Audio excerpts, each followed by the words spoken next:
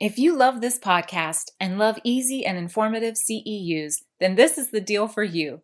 SpeechTherapyPD.com has over 175 hours of pod courses on demand, with an average of 19 new pod courses released each month. You can get ASHA Continuing Ed credit for every episode you listen to. And because I think you're terrific, I can offer $20 off a year's subscription when you use my code SUP20 for the insanely low rate of $59. The Speech Uncensored podcast is your stop to learn all things medical speech and language pathology related. I'm your host, Leanne Porter. I'm so glad that you're here, and welcome to the first ever 2-hour podcast. I hope you like it. I'm so excited to share this with you. Kaitlin Brown is a past podcast guest that I'm delighted to have back, and we are taking a deep dive into pediatric dysphagia. Kaitlin is guiding me on the hallmarks and the red flags. She's looking at patients who may present with multiple diagnoses and symptoms. She is examining the anatomy and physiology of the swallowing mechanism in pediatric patients, in infants, in toddlers, and in children. And yeah, she's like covering everything. That's why it's 2 hours, friends. So strap in, go for a nice long walk on a beautiful day, and let's learn about all things pediatric dysphagia. Hi, everyone, and welcome to today's course. Tonight's topic is Pediatric Dysphagia, Hallmarks and Red Flags, presented by Kaitlin Brown. And so tonight's course is 2 hours. We're so glad that you're here with us. All right, so let's go ahead and get started. I'd love to introduce you to Kaitlin Brown. So Kaitlin, join us. Hey, everybody. Can you hear me? You sound great. Yep. Okay, wonderful. So sorry about my gaming headphones. They belong to my husband, and I really didn't want y'all to hear our little 3-month-old going crazy at bedtime. So my name is Kaitlin Brown. I have been a speech therapist now for about 7 years. I started with adults, and then I made the transition to pediatrics in 2017. Before that, I worked part-time for a little bit in 2016 and then made the full switch to full-time position at a private practice clinic. We've got occupational therapy, physical therapy, and speech therapy at our office. And so I live in North Georgia. My husband and I have been married for almost 2 years, and we just welcomed our son in November. So he's a little one, and we have 2 dogs, Gracie and Bo. I recently graduated from Rocky Mountain University of Health Professions in December with my SLPD, my doctorate. And basically, I plan to continue to teach more continuing education courses regarding pediatric dysphagia in particular. I'm in the process of obtaining my board certified swallowing specialist, and I'm also in the process of becoming a certified lactation counselor. So just a few things, check one box and then get more. So I really hope that you guys enjoy today's presentation, and I hope that you'll join us for part 2 next week. So now, guys, we're going to jump in. I just want to know a little bit more about all of you that are attending. So we've got some questions that should pop up on your screen. So the first one is just if you currently treat pediatric feeding and swallowing patients. The next one, what setting you're in. And then our third one is just how many years you've worked in pediatrics. Okay, good. So it looks like we have a really good mix of people. I'm surprised to see as many school settings as we have, but that's not a bad thing. Honestly, I feel like it's one of those that there are some places that schools are really involved in feeding and swallowing, and then there's others that they don't touch it with a 10-foot pole. We actually do have a quick question, and it's What is next week's topic, Kaitlin? Yes, so we will be discussing pediatric dysphagia in regards to the evaluation and treatment. So we'll be diving into all the different kind of questions that you need to ask during an evaluation, what kind of multidisciplinary approach we take when we're treating these patients. So the different specialists that we work with, working with an occupational therapist if it's needed, and then obviously jumping into true treatment methods. So that will be next week's presentation. Okay, so if you're ready, guys, we're going to go ahead and jump into everything we've got. We're going to start with anatomy and physiology. And Leanne, do you have anything before we go? I think we're all set. Let's do it. Okay. All right. So just kind of starting off, overall pediatric dysphagia. What is it? As most of you answered, first of all, you're all speech therapists, so you have an understanding of what dysphagia is because you took at least one class in graduate school, or I would hope. Unfortunately, most universities these days, that's all they offer is one course, and it is supposed to encompass all sorts of dysphagia from infants to adults. And as we well know, they mainly focus on adults. So it's great when you plan on working in a hospital or outpatient or a nursing home. But if you plan on working with children, you generally get one topic or one chapter, 1 week, whatever it may be from your school. So we're just going to kind of do an overarching view. So it starts with obviously deglutition, which is just swallowing, the act of swallowing, but it also encompasses feeding and swallowing. Okay. So with feeding, that involves all of the preparation of the food. So, getting it from the fridge, cooking it, preparing it, putting it at the table, and then the true act of chewing, swallowing, or for infants, sucking. And then obviously dysphagia in and of itself means difficulty swallowing. So that's where you have the difference with a swallowing disorder is a disorder of one or more of the swallowing phases, which we know are oral, preparatory, oral, pharyngeal, and esophageal. And any of those can result in penetration or aspiration. And then you have a feeding disorder, and those are problems with the true eating activities. So they may or may not include swallowing problems as well.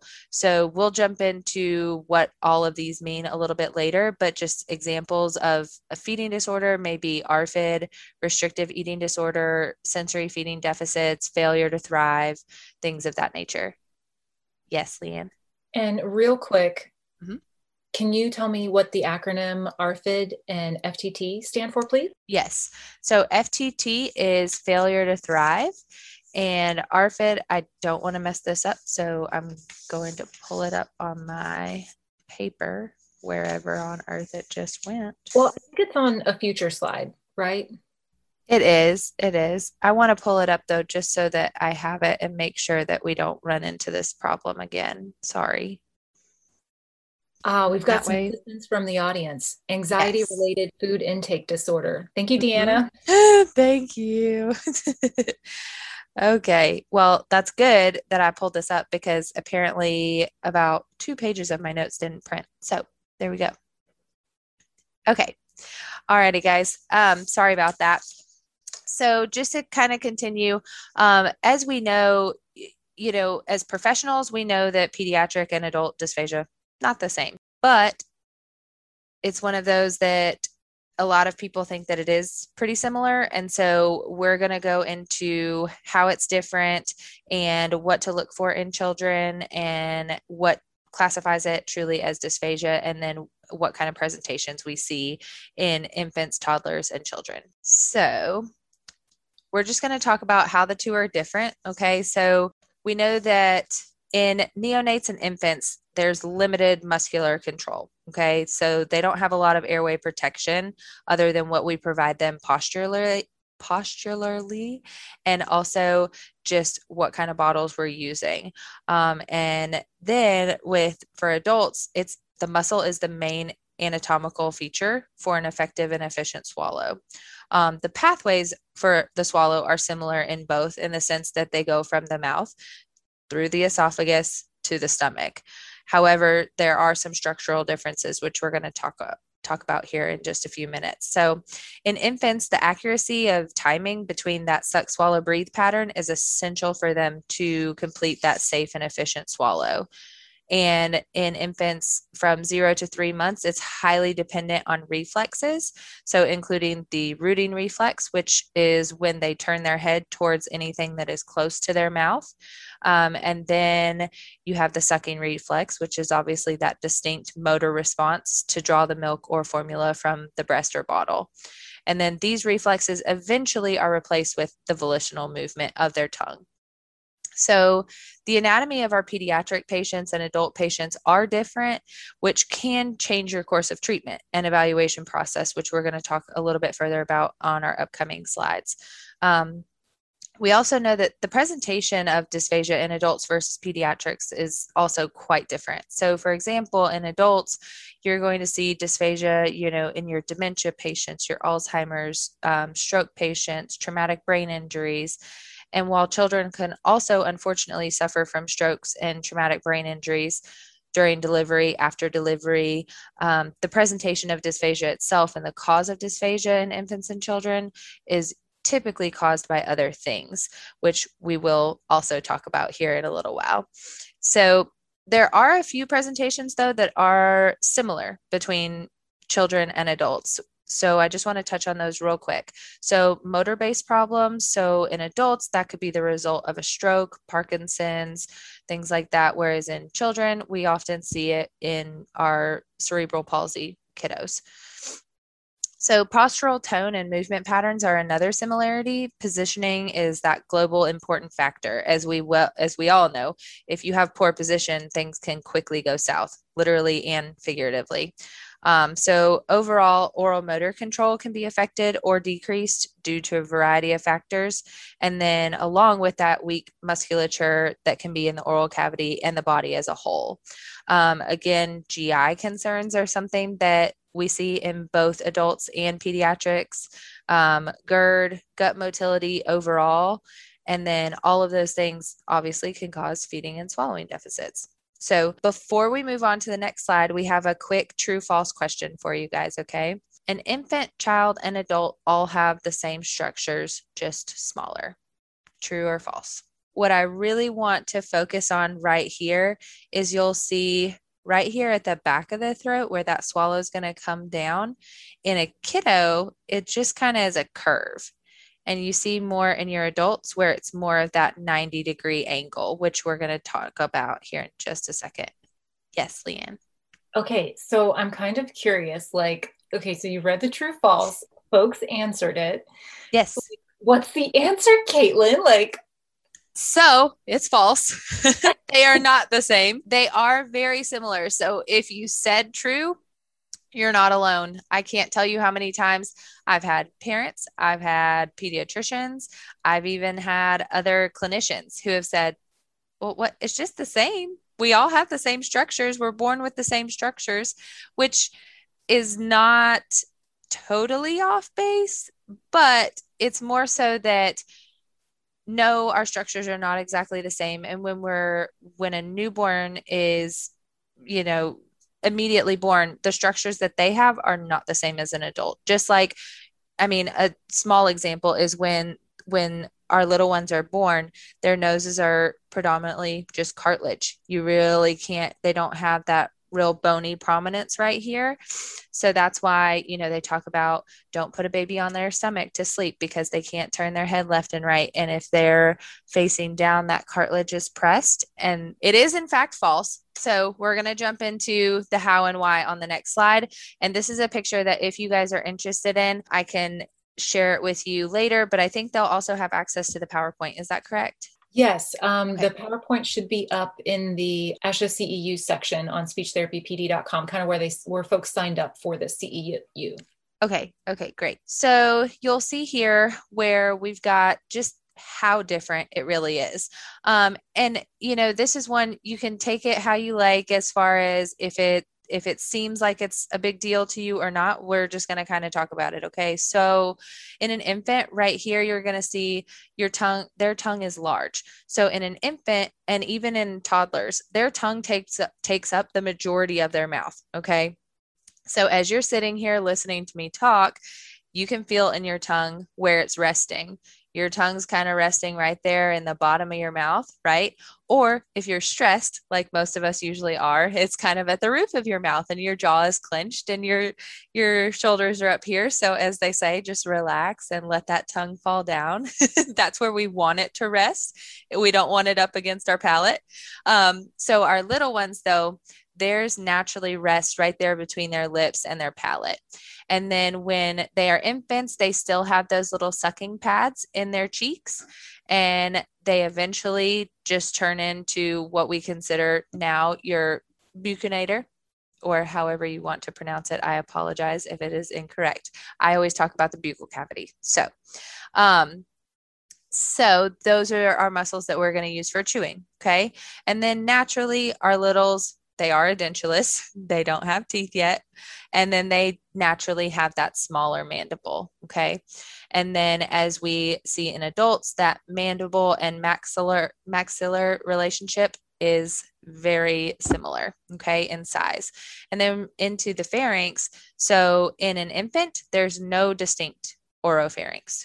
However, you go into your adult, they've got the elongated pharynx, and then that distinct oropharynx exists.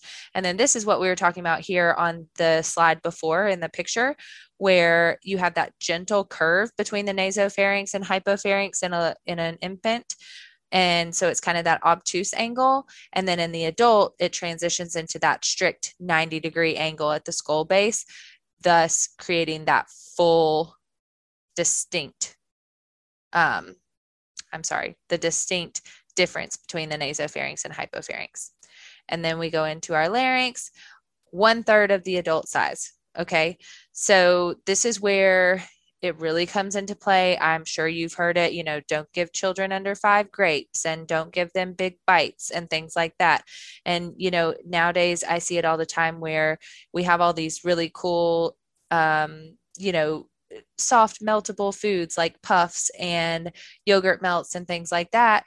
Well, they melt, so it's fine. Well, sometimes yes, but we've also seen the horror stories of where they don't melt and they get stuck in the child's throat because their larynx and their windpipe is teeny tiny compared to ours. Okay. So that is another one. So this is where, all right. And then we have half of the true vocal fold of cartilage. And then over here, you transition into the adult where it's less than 1/3 of the true vocal fold of cartilage.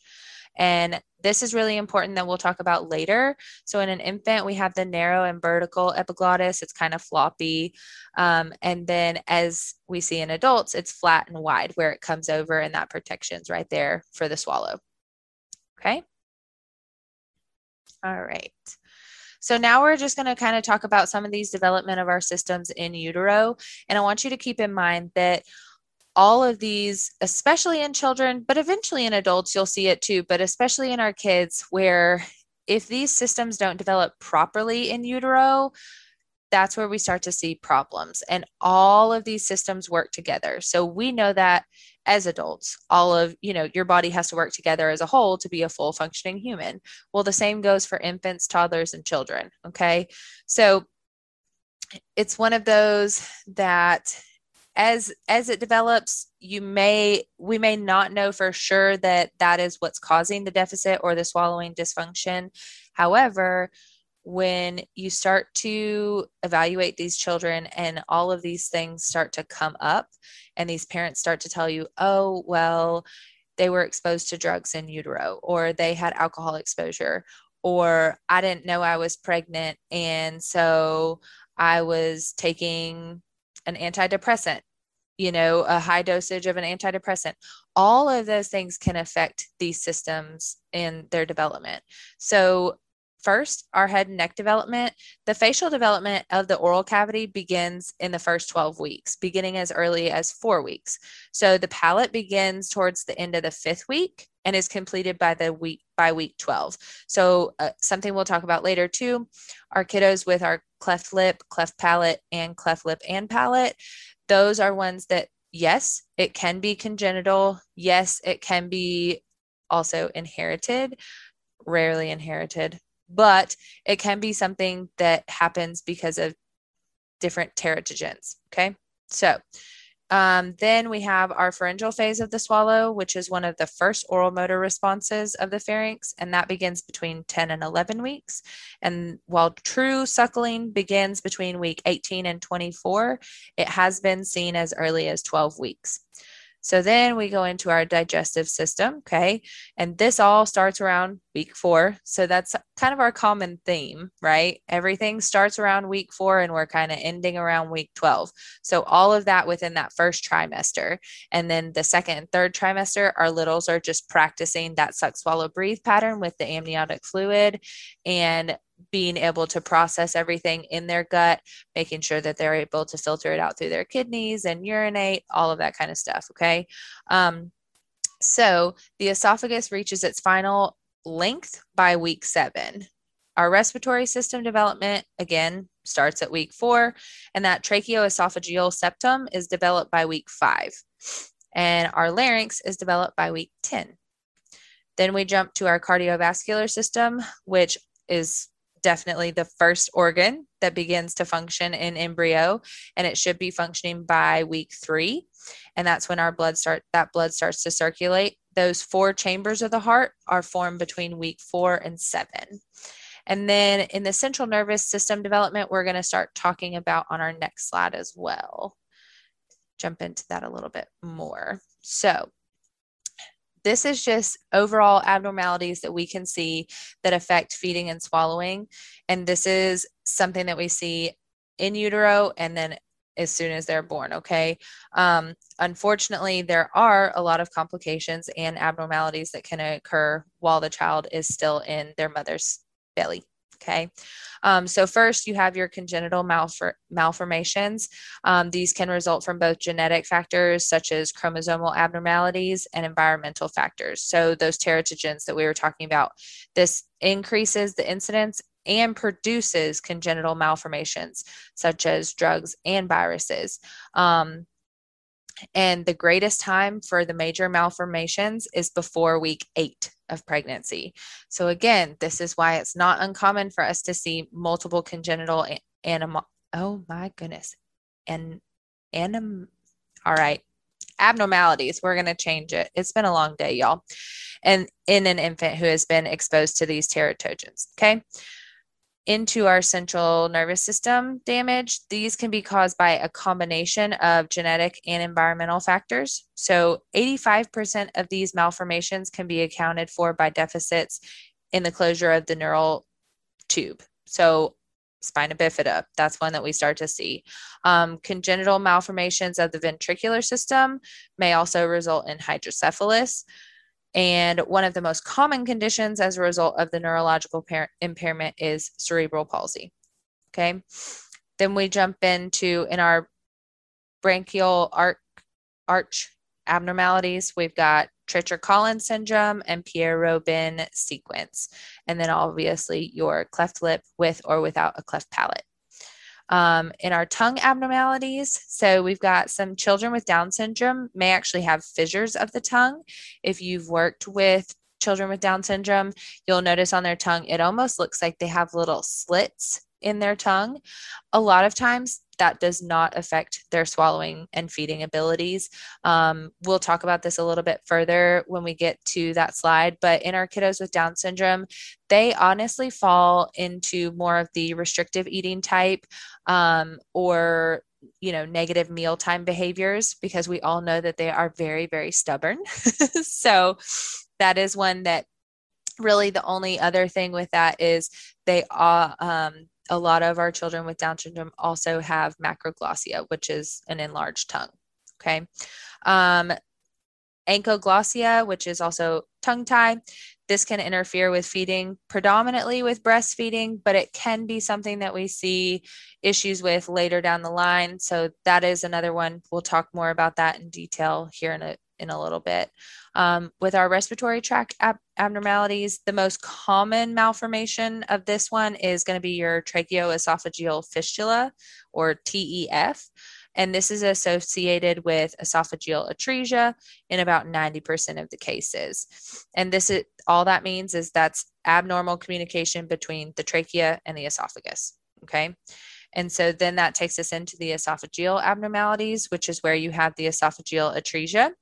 And as mentioned above, that can occur as the failure of the recanalization of the esophagus, and that happens during the 8th week too. And this is where the little one is unable to swallow that amniotic fluid, then results in high levels of amniotic fluid for the mom, slow growth rate of the fetus. And a lot of times the swallowing appears normal upon delivery, but soon after, all the liquids are regurgitated through the nose or mouth, causing respiratory distress. So it's a really scary thing, especially for parents, but it can be fixed. And then we've got our stomach abnormalities. So the main one there is going to be your pyloric stenosis. And that's the only common malformation of the stomach, which is the thickening of the pylorus and results in projectile vomiting in infants. That's usually almost always requires a surgical repair. Hey, Leanne. Hey, what part of the stomach is the pylorus? Is that like an opening or an exit area or? Yes, so it's right there connected with the esophagus and the stomach, right where typically you would see that upper esophageal sphincter opening, closing, and the lower, right? So it's right in there. Oh, okay. All right. So a narrowing of that area. And so well, it's a thickening. So it gets too thick. And so instead of them being, so narrowing, thickening, very similar, but yeah, instead of them being able to process it all properly, it's coming back up. So, and do you know which type of surgery they might do to address that issue off the top of your head? No. And I actually just had a friend who their little one had pyloric stenosis. But I don't know that it's a particular, I'm sure the surgery has a name, but almost always they just talk about it being that pyloric repair from my understanding. Okay. All right. Thank you. Okay. And then we have our cardiac deficits. Okay. So obviously cardiac deficits themselves, they're not going to cause oral motor feeding problems. However, in our infants and children with cardiac anomalies, they have that increased work of breathing and then just often fatigue faster during a meal. So I actually have a little one that we will talk about a little bit later who has had, she is a 1.5 years old and she's had 4 heart surgeries and she has had a feeding tube, all sorts of stuff. But anyway, she is one that she would cry and scream. And so we did have to co-treat with her because of her heart condition. And she couldn't get over a certain level of output. Her oxygen could not drop below a certain level, which y'all are familiar with if you work in adults too. You've got to watch that oxygen level, all that kind of stuff. So again, we'll chat about that a little bit later. But now we are going to just kind of pause. I know we did a lot. So do we have any questions so far? If not, I am not offended. Anatomy and physiology is not the most exciting thing. And we really just did a really, really short touch on everything. So I just wanted to give you guys the opportunity to ask any questions if you have any thus far. Yeah, so we'll wait just a hot minute here to see if there are any questions before we move into the next area where we're going to do, I say we very generously, where before Kaitlin does a deep dive into the red flags that you'll see. Ooh, okay, here's one. Let me pop over and grab that one real quick. Okay, so of the list you reviewed, what are the most common issues that you run into, Kaitlin? Yeah, so actually we're going to jump into that on our next slide. So you kind of segued perfectly. If no one else has any other questions, we'll just go right in. Yeah, I think so. Go right ahead. Is that good? Okay. So I found it easiest, y'all, to make just a big list of our red flags and common symptoms. First thing I'm going to tell you, 9 times out of 10, your kids that you see, they're not going to have just one of these. It's going to be multiples. And a lot of times too, you have to keep in mind, your parents are going to describe it much differently than what you see here. Some of them are, they're great and they're going to tell you everything, word for word, exactly how you need to know. They've researched Google and so they've got all these technical terms, which is fine. I appreciate the effort. So we'll kind of go through these, talk about what they are, how they present in our kiddos, how they're different in some of the different kids, because, coughing and choking in an infant is not necessarily the same as what you see in a toddler or an older child. Okay. So we'll kind of start with that. So our coughing and choking, one of the biggest things that I hear from my parents is they're getting choked. They choke on all their food. Okay. Well, one of the first things that we have started requiring at our clinic is we do require that the children have a swallow study, mainly for safety concerns, so that we know that whatever we're putting in that child's mouth is safe. If they do not require a swallow study or they haven't had a swallow study, we have a physician statement that the doctor can sign saying that they feel confident that there are no swallowing concerns. And again, some of that is a liability. Some of it is just safety. So with a lot of that, you see choking. All right. A lot of our parents say that their child is choking. In reality, the child is gagging on their foods. Now, that does not happen all the time. I have plenty of kids that I have seen that they are truly choking, where they have had to call an ambulance. They've had to do CPR. They have had to do the Heimlich. I mean, it's scary. And so that's another one, like we talked about a minute ago, where we were talking about, watching with the puffs and with the Gerber melts, things like that with our kids, that you can't just put it in their mouth and trust that it's going to melt, because sometimes if they don't let that saliva break it down enough, then it doesn't give it enough time to melt. And then they try to swallow it and it does get stuck and they do end up choking. Now the coughing, that's one where, as we all know, as professionals, coughing is probably the number one sign or symptom of aspiration. Okay. And sometimes, just like you and I aspirate, I aspirated yesterday on water. I took too big of a drink and some of it went down before I was ready. So there came the watery eyes and the red face. So it happens naturally. However, it's all about how your body functions to deal with it. So you'll see coughing, and some of it is truly that reflex to protect your airway, where they're coughing it up and then we're swallowing it down safely. And then you have the ones that it's the true aspiration. So it's knowing the difference. And that, again, that's where we have that swallow study to give us that confirmation of yes or no. Leanne, do we have questions popping up? I just see it.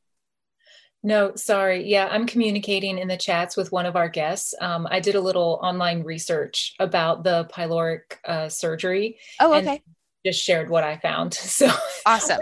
We're just having a little side chat. Don't mind us. Sorry about that. That's okay. No, that's totally fine. I just wanted to make sure. Okay. So then next over here, we've got severe reflux. So that is one where we'll talk about GERD here in a minute, but with our reflux, and this is one more so that is where we differ. All right. So we have our infants. Reflux is normal in infants. Up until a year, it's normal for them to spit up. Now the difference is, okay, are they spitting up violently after every meal? Are they pulling away from the bottle? Are they pulling away from the breast? Are they crying at meal times? All of those things are signs of GERD in an infant.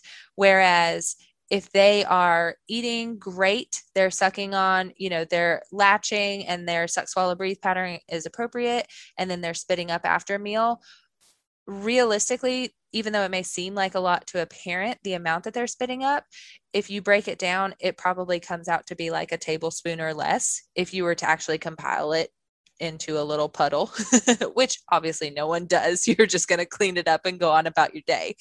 But with that being said, that reflux is normal. So it's really important to know the difference. I've got a little one right now who mom is so worried about his spit up, but we're 6 months old. So it's normal. He's not showing any of the other signs or symptoms for GERD. And so his doctor is not eager to put him on medication, which is a good thing. That's the other thing too, we run into as treating therapists. I can't tell you how many times I have kids that they automatically will tell them, okay, we'll put rice or oatmeal in their bottles and see if that helps. And then we jump into medications right away. Yeah, Leanne. Quick question. If you could restate the GERD symptoms for infants one more time, please. Yeah, GERD.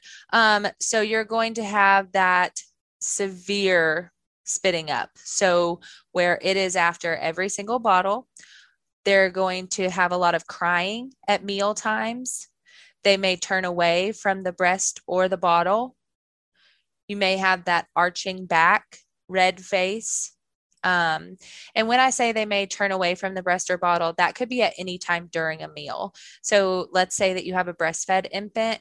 If they are latching on and within a minute, they're coming off the breast, crying, arching, anything like that, refusing all of those, then they latch again. And then a minute later, same kind of thing. And it goes for bottle fed too. But all of those are your signs and symptoms to look out for true GERD versus just infant reflux. Okay.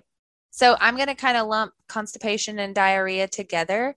I know that, yes, this one is definitely more GI, but as we'll talk about next week, GI is going to be one of your best friends. So if you have kiddos that see GI, you will work very closely with them. And I recommend that you do, because they will be your right-hand man and they will help you through a lot of stuff. And also it helps you understand your child as a whole better, because as we know, treating the child as a whole is extremely important. So with our kiddos with constipation. Okay. So this is one that in infants, you don't see constipation so much, especially your breastfed infants. So technically breastfed infants can go up to 2 weeks without pooping, and that's totally normal. Sounds terrible for us, right? But for a breastfed infant, that is normal. Now for your bottle fed, they don't typically want them to go, formula fed. They don't typically go more than a week. And then real constipation starts to set in when you start to introduce those solid foods. Okay. When we're kind of pulling back from the formula and from the breast milk and really starting to introduce those solids. And that's where you'll start to see true constipation. Now, the reason that this is important for us is because what that constipation could mean for that kid is so many different things. So they could be having a lot of bloating and stomach discomfort. As we also know, whatever goes in your body has to come out at some point. So if you're backed up, if your gut is backed up and you're constipated, you're going to put it in, but it's got to come out. So a lot of times I've got kiddos with constipation that also suffer from reflux, or they suffer from vomiting after meals because it's not going out the other end. So it's coming up the other, or they're refusing meals and their parents are like, well, I don't know what to do. I don't know how to get them to eat. Well, if they're not pooping, they're not going to want to eat because there's no room in their belly, and it hurts when they eat because it's not going through properly. So I say all that to say, that is obviously something that we personally do not treat. That's out of our scope. But it's so important to know that as a therapist, if your child that you're treating has chronic constipation, how you're going to change your treatment methods. Okay. Yeah. Okay. So I just wanted to go back in time a little bit to when you were talking about the liability waiver. Is that signed for any kid that you see for feeding and swallowing if they have not had a video swallow study? Or just the ones that are showing some signs and symptoms, but the doctor doesn't want to have a study done? Mm-hmm. So at our clinic, we actually have an intensive feeding clinic we offer. And so we've got outpatient, and we offer up to anywhere from 1 time a week to 5 days a week. Okay. So one of the things that we implemented when we launched our program was a requirement that all children that came through the program had to have that swallow study. And like I said, this is purely for safety measures, because as we know, we can't see what's going on in here. The only way that I'm going to know if they're aspirating for sure 100%, well, we won't even say 100% because modifieds are, with kids. So, but again, the only way that I'm going to be able to know and feel comfortable with what I'm putting in and is going to be with having that swallow study. Okay. And like I said, yes, liability. So we formulated the liability waiver where if, say the parent says that they don't want to have it done and the doctor agrees, the doctor can sign that. And then we have that on file. So they either have one or the other. Yes. Okay. That's really good. And then one more question. Once an infant is beginning solids, how often should the little one have a bowel movement? So that's when it starts to become more regular. Okay. So obviously, no, it does not have to be every day. It doesn't even have to be every other day, but it kind of starts to fall into, okay, you don't really want to go more than 3 to 4 days without a bowel movement. And that's when you're going to start trying some natural remedies. You might give them, prunes for their puree that day. You can try some of the different bicycles with their legs, some of the tummy massage, things like that. Obviously, it depends what pediatricians and what doctors you're working with. Some are very, very quick to jump on, oh, let's put them on Miralax if they've been constipated once. Others are more reserved, and I appreciate that because I don't think that medication is always the answer. I think there's a lot of other things that we can try first. So that is one where usually it should be within 3 to 4 days before you would consider them truly constipated. And then you're going to see that considered chronic constipation if it's happening for more than a few weeks in a row. Okay. So with the diarrhea, that kind of goes hand in hand, right, with the constipation. So if you have an upset stomach, same kind of thing. The diarrhea is very uncomfortable. And for kids, they have no idea why it's happening, right? So we as adults have the understanding of what's happening to our bodies when that occurs. It's not fun for anybody, but we at least know what's happening. They don't. Okay. So they, a lot of it can be very uncomfortable, especially if they're still in diapers, right? Because they're constantly having their little bottoms wiped. They almost always end up with a diaper rash, which is even more painful. So you've got all sorts of issues there too. But diarrhea can also be a red flag for you to look further into, well, what's causing this diarrhea?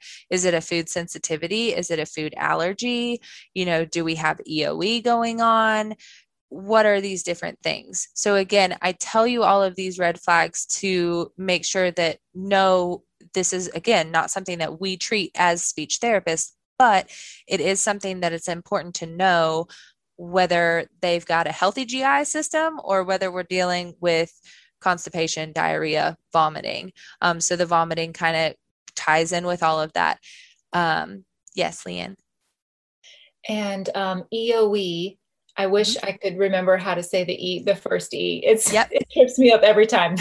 Eosinophilic esophagitis. Mm-hmm. Yep. And so for people who are just kind of hearing EOE and that word that you said, what does it mean? So that is when there are more than 15 eosinophils in your esophagus. And that is found by doing a biopsy, which is done through either when they're having a triple scope or an upper endoscopy done. The doctor will take a biopsy, run it.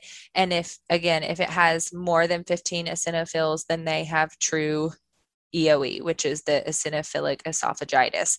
And that can be characterized by vomiting, reflux, severe discomfort.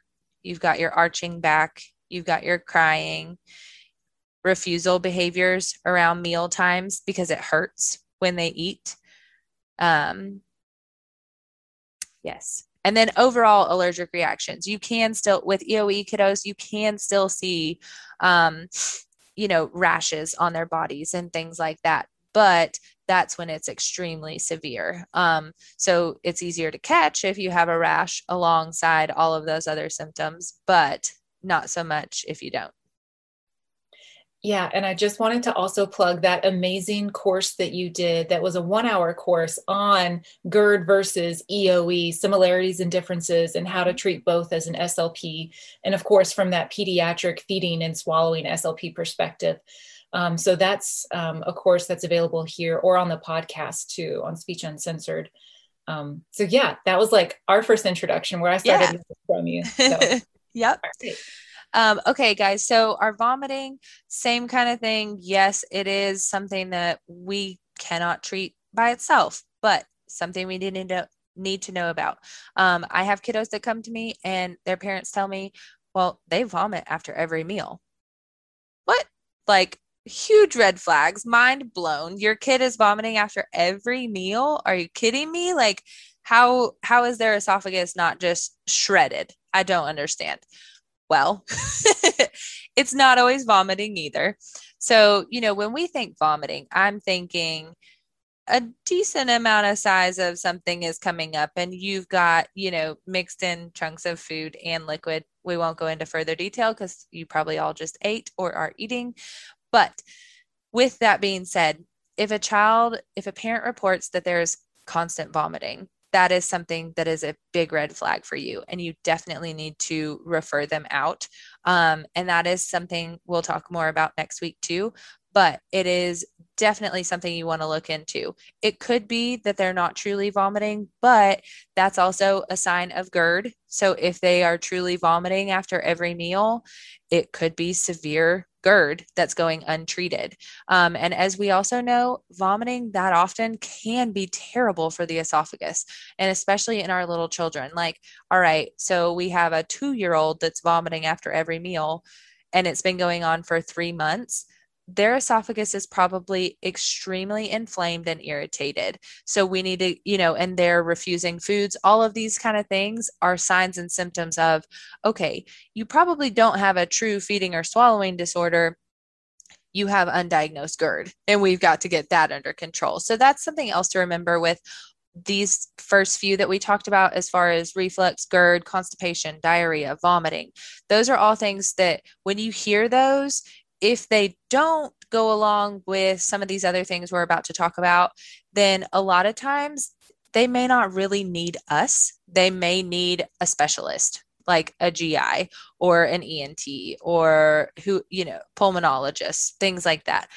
Mainly GI for those different symptoms. But and as speech therapists, I cannot stress enough, it is okay to refer them out and say, after you get this taken care of, if you're still having problems after this, all of these symptoms are being treated by your GI or by your pediatrician, and you're still having problems, it's okay to come back. But you don't have to pick everybody up because they have these different symptoms. It's okay to say, hey, let's tackle the why first and treat those underlying symptoms. And then we can come back and see if we truly have a swallowing or feeding dysfunction or disorder. Yeah, Leanne. Okay, so quick question. Can you tease apart the differences and similarities of vomiting versus severe reflux? Yeah, so with your reflux, kind of like we talked about, you're going to see other signs and symptoms, right? So with your reflux, before it's considered GERD, you're going to be seeing just that kind of overall discomfort. I mean, think about your personal reflux, right? So if you eat something spicy, you're probably going to be kind of burping it up, kind of uncomfortable. You might take some Tums, you might take an over-the-counter omeprazole, something like that. And then it's usually worse at night, that kind of thing. But you're not necessarily going to be vomiting. So if we see vomiting, that is usually indicative of true GERD. Sometimes it's not, but most of the time your vomiting is going to go in with GERD, whereas your severe reflux, you really shouldn't be seeing vomiting. Now, every once in a while, sure, if it's been bad enough, and let's say you had 10 chili peppers, you might vomit. So it really just depends on what they've eaten too. And that's why we stress a lot to our parents about making sure, no, it doesn't have to be incredibly specific, but keeping a food diary is going to be really beneficial for your kids, because then you can go back and easily say, oh, well, they had this. I wonder if that upset their stomach, because a lot of our families don't think about that kind of stuff. And so they'll give them these different foods, and then they're showing up with all of these symptoms. And lo and behold, it's really just a food sensitivity, or it could just be something in particular they ate that day and not necessarily an allergy or sensitivity. Did that clear that up? I mean, I think so, but I didn't have the Okay. question. Okay. All right. Well, we'll keep going. And if we need to talk more about it, we will. So, Okay, great. okay. So the next one here, we've got our anterior loss of liquids. So that's going to be when you see the liquids coming out of the sides or the front, right? So that can be from both bottle, sippy cup, open cup, can be foods. I didn't even put that. I should have put foods. Unfortunately, we also see kids that it just kind of comes out and it all is right here. All right. A lot of times that is due to poor oral motor control, management of the bolus. They have trouble with overall oral manipulation. It could be decreased lingual strength. Again, all things that we're going to talk about in our course next week, but these are just kind of things to look out for. So mainly this is one that I see with liquids. All right. So if I have a little infant and they come in and they are constantly losing liquids from one side or the other or both, that can be indicative that we have some oral motor stuff going on, right? Just overall poor strength coordination. Okay. Then we've got our pocketing. So pocketing and overstuffing, I'm going to kind of lump these together. So our overstuffing, I have heard this described by parents in so many different ways, and it's kind of comical. I think my favorite is a mom, she compared her daughter to a conveyor belt. Okay. Which is like, it's funny to us, but it's so sad all at the same time. But it's so true too, because when you see it happen, you're like, oh my gosh, it makes sense. But they're just shoveling that food in. Now, sometimes, unfortunately, there are some environmental factors that, our kiddos in foster care, they didn't know when their next meal was going to come. So we see them overstuffing because they want to eat as much as they can because they don't know when they're going to get to eat again. Super sad example, but it happens. Depending on where you work, you might see it more often than not. Unfortunately, I have seen that a lot. So that is one where the overstuffing, it can be, there can be different reasons. A lot of times it's just because they're young and they need to be taught, because that's not something that's innate to us as humans. Our bodies don't naturally know to take small bites, chew them up, swallow them. We just think, ooh, this is good. I'm going to eat more. I'm going to eat more and more and more.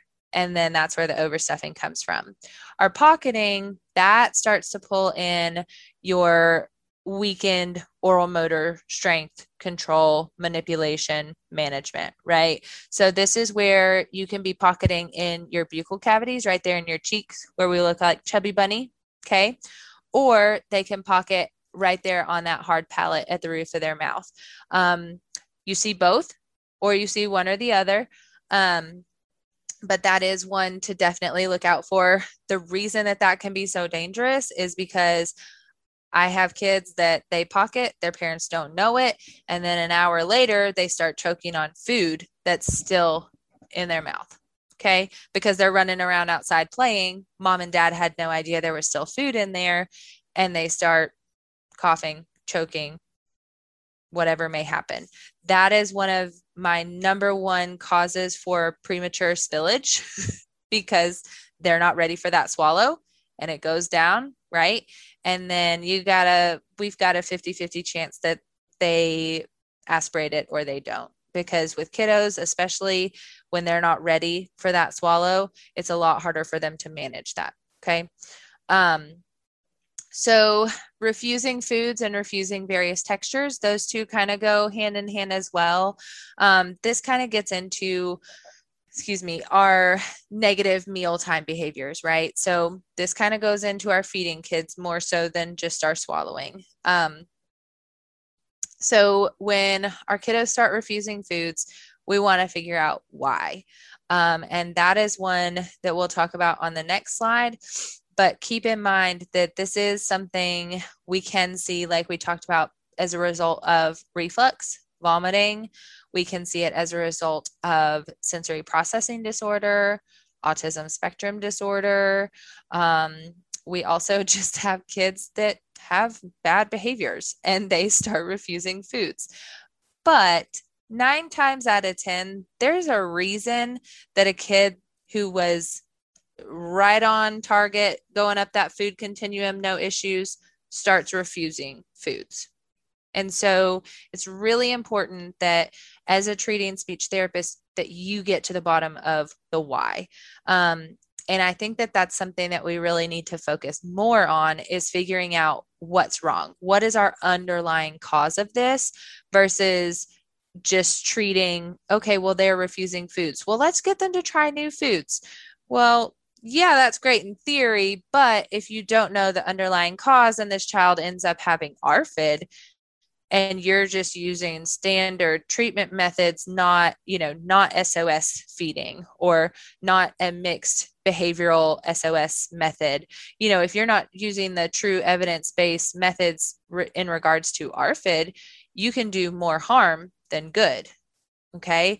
And then your kiddos have to go to a different therapist for all sorts of other psychological things. Okay. So it's really important that we know the why. And that goes for all of these things. Okay. So that's why I wanted to list as much as possible. I know it can be kind of overwhelming, and I know I'm probably throwing a lot at you guys, but I wanted to list as many as possible so that you see where all of these things are really important to know, okay, these go together. These could be causing this. And we'll talk about on the next slide, talking about what kind of comorbidities we see with those things as well. Okay. So, refusing our various textures. So obviously these are our kiddos that they come in and they are eating puree baby foods just fine. But as soon as a texture is introduced, they start gagging and they're spitting it out, or they're throwing their foods. They don't want to eat it. Again, we want to look for the underlying why. Sometimes it's truly a texture aversion, but a lot of times that does fall into a sensory processing disorder or a sensory concern, which is where we pull in our OTs. Okay. Next up, we have our stridor. So that's when I have a funny comparison for this too. You have that goose honking sound.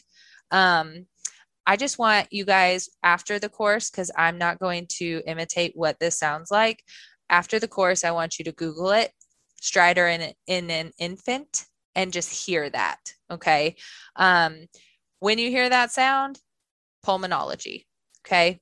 Again, something we will talk in depth about next week. But if you hear that sound and they have not seen a pulmonologist, that's going to be your first referral. Again, mainly because there's probably something that's causing the stridor, which we'll talk about on our next slide, which is laryngomalacia or tracheomalacia. And a lot of times that is something that our kiddos just have to grow out of. But sometimes there are some treatments that the pulmonologist can do to help them. Okay. And stridor can also be indicative of other respiratory difficulties. Okay. So definitely something we want to keep in check and make sure that we're monitoring if we're going to be working with this child in regards to food and liquids. Okay. Next up, you have your increased fatigue during meals. So these are your kids that this could be anywhere from, when I say increased fatigue, this could be anywhere from the actual act of chewing to the swallow. If you see a kiddo that they're taking a really long time to chew up, let's say a peanut butter sandwich. Okay. Well, a peanut butter sandwich is kind of complex anyway. So think about their age. Are they 2 and they're doing a peanut butter sandwich and it's taking them a little while? If so, that's okay, because peanut butter is really hard to manipulate in your mouth and form that bolus and then swallow it. And, oral stasis is common around that time, around 2. So they may need that liquid wash. They may need a little longer to chew it. That's okay. Now, if we have a 5-year-old and it's taking them 5 minutes to chew up a bite of a peanut butter sandwich, that's a different story. That's where we're going to start to look at, okay, where's the issue? Is it oral motor? Is it that lingual control? that kind of thing. And then just, again, the increased fatigue, a lot of times that leads to our kiddos starting to refuse foods earlier in the meal. So they may not truly be full.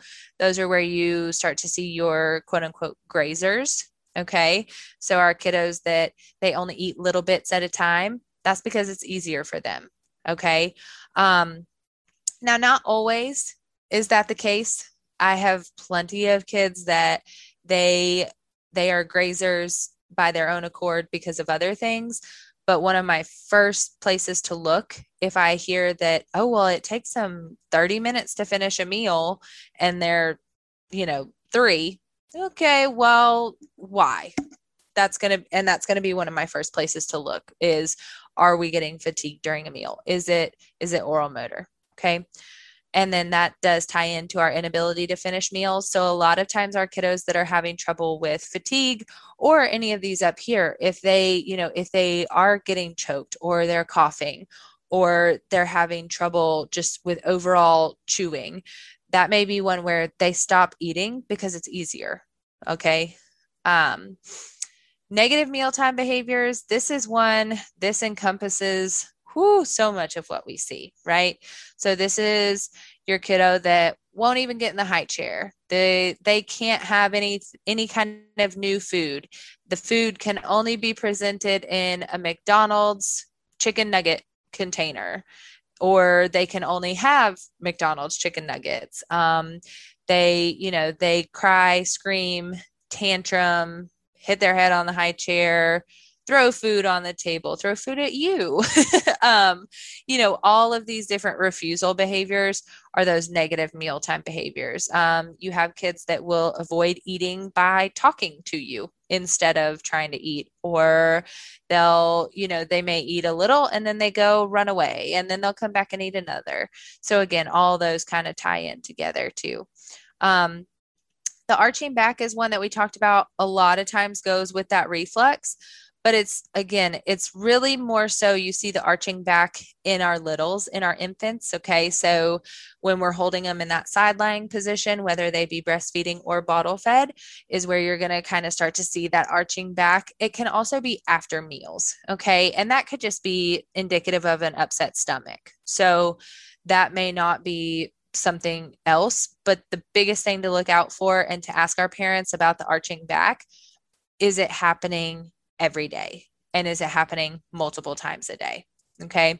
So if this is something, oh, well, they did it a couple times, it's probably just an upset belly, not something we need to be super concerned about. But if it's happening after every meal, then that's something we definitely want to note. Okay. Excessive crying. Again, this is more in our littles, but it ties into our toddlers and older children too, mainly our little ones. Okay. So if they have a lot of crying during bottle and breastfeeding, they're having a lot of difficulty tolerating it. It could be that they've got a poor suck, swallow, breathe pattern. It could be poor latching. It could be a lip and tongue tie. And so they're having trouble with that. It could be that reflux. There's a number of things. So again, all of these go together to get us to that bottom line of why is this all happening? Okay. The sneezing, that is one, as we all know, common sign and symptom of aspiration. So if they swallow and a couple seconds later or a minute later, or a couple minutes later, they start sneezing, that can be indicative of aspiration. Okay. Whoops. I don't know if I did that. Sorry. All right. So then we have our weight loss, lack of weight gain. So those kind of go together, but they don't. All right. So our weight loss, that's going to be our kiddos that they, up until this point, they've been kind of moving up on that continuum and they're doing good. And then all of a sudden they are kids that start refusing foods and they start refusing to eat. And okay, we're no longer gaining weight and the pounds are coming off versus going on. And anytime in infants and children, that's not what we want to see. Okay. Lack of weight gain. The reason I say that those two are different is because our lack of weight gain kids, that honestly usually starts in the beginning. Okay. So they're having trouble putting weight on from the start. Now, sometimes it is a little bit later, and it does go with our kiddos that are refusing foods. But overall, if they're not gaining weight, again, and some of these may go hand in hand. So if we have a kiddo that's not gaining weight and they're also dealing with vomiting and severe reflux, okay, are they in pain? And so they're not eating, so they're not gaining weight. Or if they're vomiting, well, they're vomiting up all their nutrients. So how are they going to gain weight? You know, all things to kind of consider and think about there. Your runny or stuffy nose. This is probably one of the hardest ones in kids, because what kid do you know that doesn't have a runny or stuffy nose?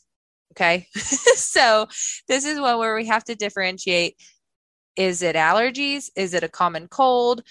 Is it cause for concern? Okay. So that's one where you're really going to rely on your pediatricians a lot for that. So if they have chronic runny or stuffy nose, does it happen after we're eating, like after we've had a meal? Is it more common, or is it just all the time? Just some different things to kind of keep in the back of your mind as far as questions that you might want to ask. Yeah, Leanne. Okay, so we have a question that's looking for some clarification on how aspiration leads to sneezes.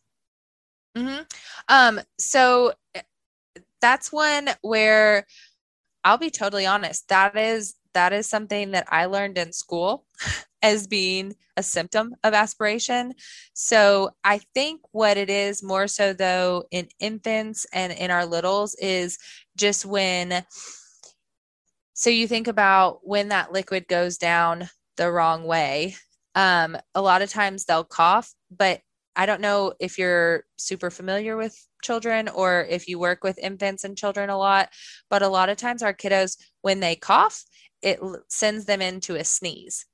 Why that happens, I don't know. That's a great question. And if anyone wants to look into that besides me, because I'm going to look this up later, I've never really thought about that as to why it happens, but it is a very common theme where they'll start by coughing and then it turns into a sneeze. So again, those kind of can go hand in hand. Okay. I'll take a quick look while you keep working on your outline here. And if I find anything relevant, I'll let you know. Okay. And it could just be one of those freak things that just happens. That's a really good question. Okay. So then we have our gagging. So this is one we talked about. You have to really know the difference in gagging and choking. Pretty much always our parents are going to classify gagging as choking. And a lot of times the reason that is because they can't see what's happening back there, right? So automatically when they hear that and see that gag, they think that their child is choking and they go into that fight or flight mode and panic mode. So I think that that's where that confusion happens a lot of times with parents and caregivers. However, when you're sitting there with the kiddo and you see it, you can tell the difference. Obviously, as a trained professional, you can tell if we're gagging or if we're choking. Now, you have to be extremely careful because that gagging can quickly lead to choking. So, I have worked with certain people and individuals, professionals, that if a child gags, they're like, "Oh, you're fine. You're fine. Come on, swallow it." And that's one of those that it's not a situation to be taken lightly. So we don't want to strike fear and panic into our children. We don't want to automatically put our hand under their chin, "Oh, spit it out, spit it out, spit it out." But it is very important to be super hands-on and aware when you have a kid that has known gagging issues, that you are 100% eyes on kid anytime there is anything in their mouth. Okay. Because it can quickly lead to that choking. And obviously that's the last thing we want in our kids. Okay. Our facial color and watery eyes. So that's that other common, you've got red face, watery eyes. This is something that happens in adults too. So this is one we can tie back. Same with the wet and gurgly vocal quality. So after a swallow, if you hear that kind of wet just overall, I can't make it because I don't have anything in my throat right now. But again, you can Google it afterwards and listen to it. But that is one, if you hear that, that's with our kids. If you tell them to clear their throats, they don't know what that means, first of all. Depending on how old they are, they might be able to imitate you. But a lot of times that can be indicative that we're not getting a full, complete, safe swallow. Okay. That red face, watery eyes, that's just another sign and symptom of aspiration, but definitely something we want to be looking out for, especially if wherever you're working doesn't require that swallow study, or even if you have a swallow study, because like I was saying earlier, as we all know, those swallow studies are not the end all be all. Okay. So with our adults, they're usually more compliant, not always, but more compliant than our littles. Okay. So with our babies, they're usually pretty easygoing with the swallow studies. They don't love them, but they'll do them. But then when the kids are old enough, about 6 months and up, is when you start running into those refusal behaviors, which if any of y'all have ever had to have a swallow study, I for one have, and the barium is disgusting. So I don't blame the kids for not wanting to drink it and eat it, because it's gross.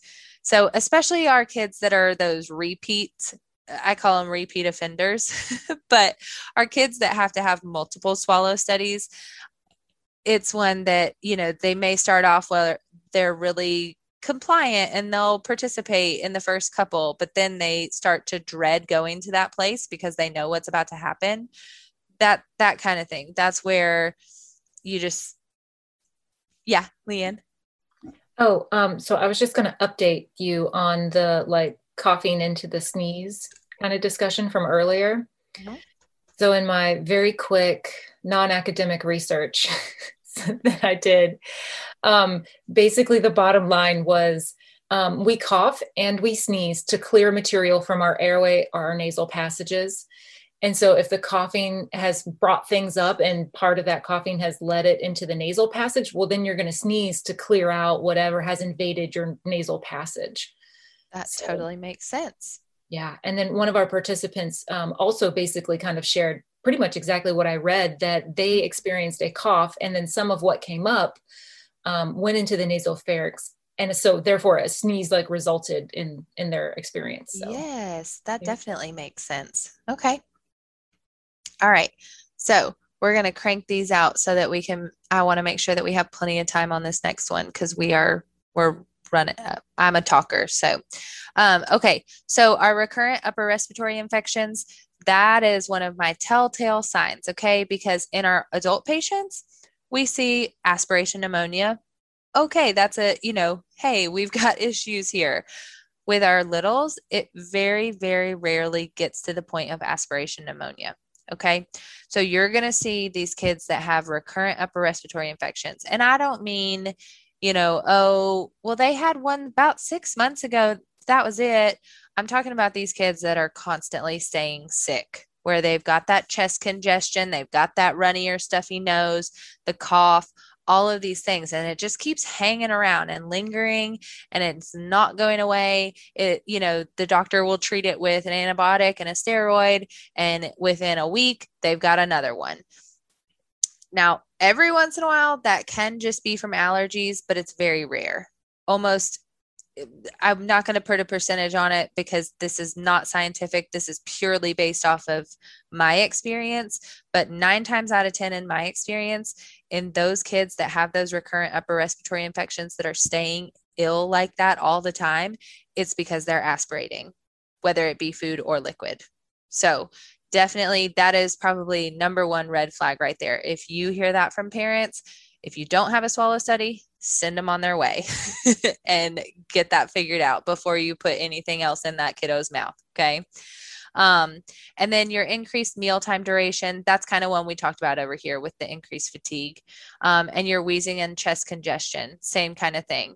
The wheezing, if anyone has experienced asthma or has kids or has heard a kid with asthma, you know what that wheezing sounds like. Okay. All right. Let's jump over here. So these are our diagnoses and comorbidities that we see. And I'm going to go ahead and tell you with most of these, you don't see just one in a kid. Okay. And all of these, when I say diagnoses and comorbidities, when I'm talking about comorbidities, I'm talking about a comorbidity to feeding and swallowing dysfunction or disorder. Okay. I'm not talking about just in general. So with our kiddos with cerebral palsy, also known as CP, one of the, hallmark signs and symptom of cerebral palsy is low muscle tone. Okay. So overall, they're going to have that weak oral musculature. They're going to have trouble with managing any kind of liquids, any kind of foods. A lot of times you're going to see dysphagia in these kiddos because they have such poor muscle tone. A lot of times, now it could, correction, different types of cerebral palsy, right? So you have ones that are hyper and hypo. So you have that real strict constricted muscle, hyper, and then you've got your hypo, which is that low tone. So either one, you can still see issues with their swallowing, and almost always you do. And these are a lot of our kids that unfortunately end up with feeding tubes. They have trouble with overall weight loss, following that kind of developmental trend on the growth chart, if you will. And a lot of times with them, you will also see poor postural control because of the hyper or hypotonia. And so they need a lot of postural support.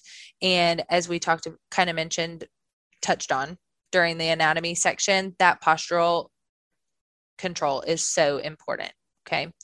Autism spectrum disorder. Okay. These are our kids that they come in and, okay, well, my child eats chicken nuggets, French fries, Cheez-Its, and goldfish. Okay, well, those are all in the same color wheel and they're all crunchy, and that's about it. Okay. So you kind of tie in food selectivity and overall food, like texture aversions, color aversions, that pulls in. Sometimes it can pull into over here our sensory processing disorder that can tie into our autism spectrum kiddos. But a lot of times these are our kids that you're probably going to want to work very closely with your occupational therapist with. So in our clinic, we believe in heavily using a multidisciplinary approach in that the speech side of life, we're working with truly the swallowing portion. Now we still work on the feeding and the behaviors and things like that. But if we have a kiddo that has true sensory processing concerns and issues, that is one where we want to have our OTs involved, because that is definitely more their area than ours. Not saying that we can't do it. It definitely just gets a little gray in there. So just something to remember. So again, these are our kiddos where you can see weight loss. A common theme with our kids with autism is that, oh, well, they were eating really well. And then just like our speech at 18 months, all of a sudden they stopped. And now they drink 3 Pediatricians a day and eat Cheez-Its. Okay. So those are going to be the ones that, they are of high concern for overall management and chewing skills and things like that, because, well, they're not chewing. They're drinking Pediasure. They might be eating Cheez-Its, which is great, but if they're not chewing anything else, oh, okay. They are also known for being our overstuffers and our pocketers. So those are really, really common ones, and our grazers, right? So they don't like to sit down at the table. They have a lot of those negative and problematic mealtime behaviors. Okay. So I hate to do this, guys, but I am going to go kind of quickly through these, and I would be happy to talk with any of you further about these. We will tie in a lot of this stuff next week when we talk about referrals. So I'm just going to really touch on these so that we have time for the case study and for questions at the end, because I don't want to rob you guys of that. Okay. So with our feeding tubes, we have our NG tube, which is through the nose and to our stomach. We have the NJ tube, which is through our nose straight into the small intestine. G tube, which is through the stomach, and J tube, small intestines. And then we have our mix, which is our Mickey button for any of those of you that work with kiddos already. And that's our GJ mix, where they have the option to go into either or. Okay. So those kiddos, obviously, myriad of different concerns and reasons for their feeding tube. A lot of them are listed right here. Okay. But what is that parent's main goal? Almost always, they want them to come off the tube, or they want them to be less dependent on the tube. And so our goal is to make sure that they can do it safely. Okay. This is one too we talked about with our Down syndrome kids. I talked about a lot of times these kiddos, if you are seeing them for feeding and swallowing concerns, we're real stubborn. Okay. That's not something we can treat. That just goes along with Down syndrome. But a lot of times you will see some of that weak, poor oral motor control. Some of it can truly be caused by the macroglossia, usually not the fissures of the tongue like we talked about, but the macroglossia, just learning how to control their tongue, how to move their tongue. And a lot of times you'll see pocketing in our Down syndrome kiddos, and that's just that overall poor control, motor control. Okay. Epilepsy. So this is one that if you get the chance to dive further into this and you are truly interested in feeding and swallowing disorders, I recommend looking into the effects of seizure disorders and just seizures in general on pediatric swallowing dysfunction and disorders. So with our kids with epilepsy, it's kind of interesting and also really sad at the same time, because often in our kids with epilepsy, they are either going through the diagnosis process, and so they're just trying to figure out what's going on. Are they truly having seizures? And then if they are, finding a medication that works and finding the appropriate dosage, all of that. But meanwhile, they're continuing to have these seizures. And every time they have a seizure, something else is affecting that swallow and it's getting worse. Or, we may have worked and we've gotten so much better, and then all of a sudden we have a seizure and we take 10 steps backwards. So I have a little girl right now I see who, if you came in and you saw her with me tomorrow, you guys would think, why on earth are you seeing her? But I continue to see her because we're still having seizures about every 2 to 3 weeks. We're still having a seizure. And sometimes they're very small. Sometimes they only last for a minute or two. And so our dysfunction after that, not a big change. But a few weeks ago, we had one that lasted for an hour, and we had left-sided weakness. We had overall, we were losing foods and liquids out of her mouth. We were having trouble with pocketing. We were having trouble even finishing a meal. So with your kids with epilepsy, that is one where you have to be aware that, especially in kids, again, because they're still figuring out that correct dosage, is that a lot of times whenever they have that seizure, you're going to go backwards and you're going to have to regain all of those skills that you work so hard to get. But just know that you are your kid's biggest advocate with epilepsy. Okay. So feeding aversions, we kind of touched on this, but these are our kiddos that, like we said, kind of up here with our autism spectrum, these are our kiddos that they are refusing any foods with textures. They're refusing to eat meats. They don't like anything that has a coarse or thick texture, like mashed potatoes or oatmeal, things like that. Drug exposure. This is one this is my next research project. And because in so many of our children that we see in the clinic, we see a lot of foster care children. And unfortunately, a lot of them have been exposed to drugs in utero. And some of them were not born prematurely. A lot of them were born prematurely. So, there's a lot of different factors involved, but I personally am very interested in that drug exposure and how it affects feeding and swallowing over a child's lifespan. So, and when I say lifespan, I mean from infancy through about 6 to 7 is when I have started to see a lot of those different issues kind of go away, fade away. They're able to, maintain and compensate for some of those difficulties. But a lot of times it's really hard from infancy through about 3 and 4. So, but that is one that you'll see a lot of swallowing concerns with, which jumps into laryngomalacia and tracheomalacia. So if you guys aren't familiar with that, I'm sure you've heard people talk about a floppy airway or a floppy epiglottis. Okay. So with your tracheomalacia, that's when the cartilage in the trachea, it hasn't developed properly, and thus it presents with the floppy airway. And that's where you'll hear those breathing difficulties. And laryngomalacia is very, very similar. It's just that the larynx didn't form properly. And so again, you've got that floppy airway, and that tissue actually falls over the airway and can partially block it. And that's where you'll hear that stridor that we talked about. Okay. That honking, our goose. Okay. Your laryngeal notch and laryngeal cleft. So laryngeal notch is a step down from a laryngeal cleft. And basically, they have a rating system for a laryngeal cleft, and it's rated from 1 to 4 in severity. And so that's that rare malformation involving the larynx, also known as the voice box. And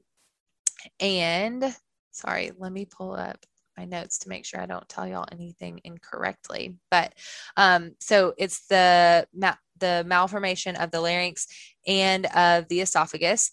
And this is normally the larynx is completely separate from the esophagus.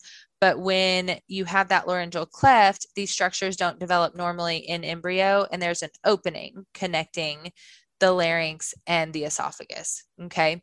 And that is where that food and liquid can just pass straight through the larynx into your lungs. Okay. And so that's another one. It typically becomes apparent in the first few months of life, and you'll hear the feeding problems, wheezing, stridor, aspiration, respiratory distress, reflux, weight, failure to thrive. So poor weight gain, overall poor growth, all of those things. So different things like that we talked about. And like I said, it can be rated from type 1 through 4, and it's classified on the location and the extent, so the severity of the cleft. And that is one, excuse me, sorry. That's one, along with laryngomalacia and tracheomalacia, with the laryngeal cleft and notches. A lot of times they will use the Prolarin injections, Botox injections, in attempt to correct those. With laryngomalacia and tracheomalacia, a lot of times both of those will naturally go away by a child's first birthday. Sometimes they follow them a little bit longer, to 18 months to 2 years. And every once in a while they do require surgery, but that is much more rare. I see out of my kids that have laryngomalacia and tracheomalacia, I think I have had 2 ever that have had to have a surgery to correct it. So yeah. Okay, so you have 30 minutes left, and I know how important those case studies were to you. So I just wanted to give you a little heads up. Yes. Okay, we're going to go fast. Okay, so cleft lip, cleft palate. So I'm not going to go into what exactly those are. I'm sure you guys know, you're very familiar with those. So the ARFID, that's the one we kind of talked about a little.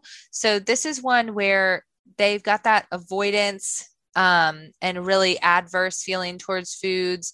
And this is one, though, it's the way that they classified that from, okay, a feeding aversion to true ARFID is if we have true psychological concerns or involvement, a dependence on some other form of feeding. So whether it be a tube or, again, Pediatrics, they may be one, and then a significant nutritional deficiency. So obviously they're not getting enough nutrients. They're not getting all those different vitamins that they need to grow and function the way that they should.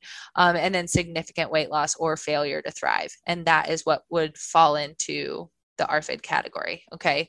Sorry, I kind of bounced around there. So our failure to thrive kiddos, so that's when there's a weight, height, and head circumference That's when those fall below the standard growth charts, specifically when their weight falls lower than the third percentile or below 20% of the ideal weight for their height.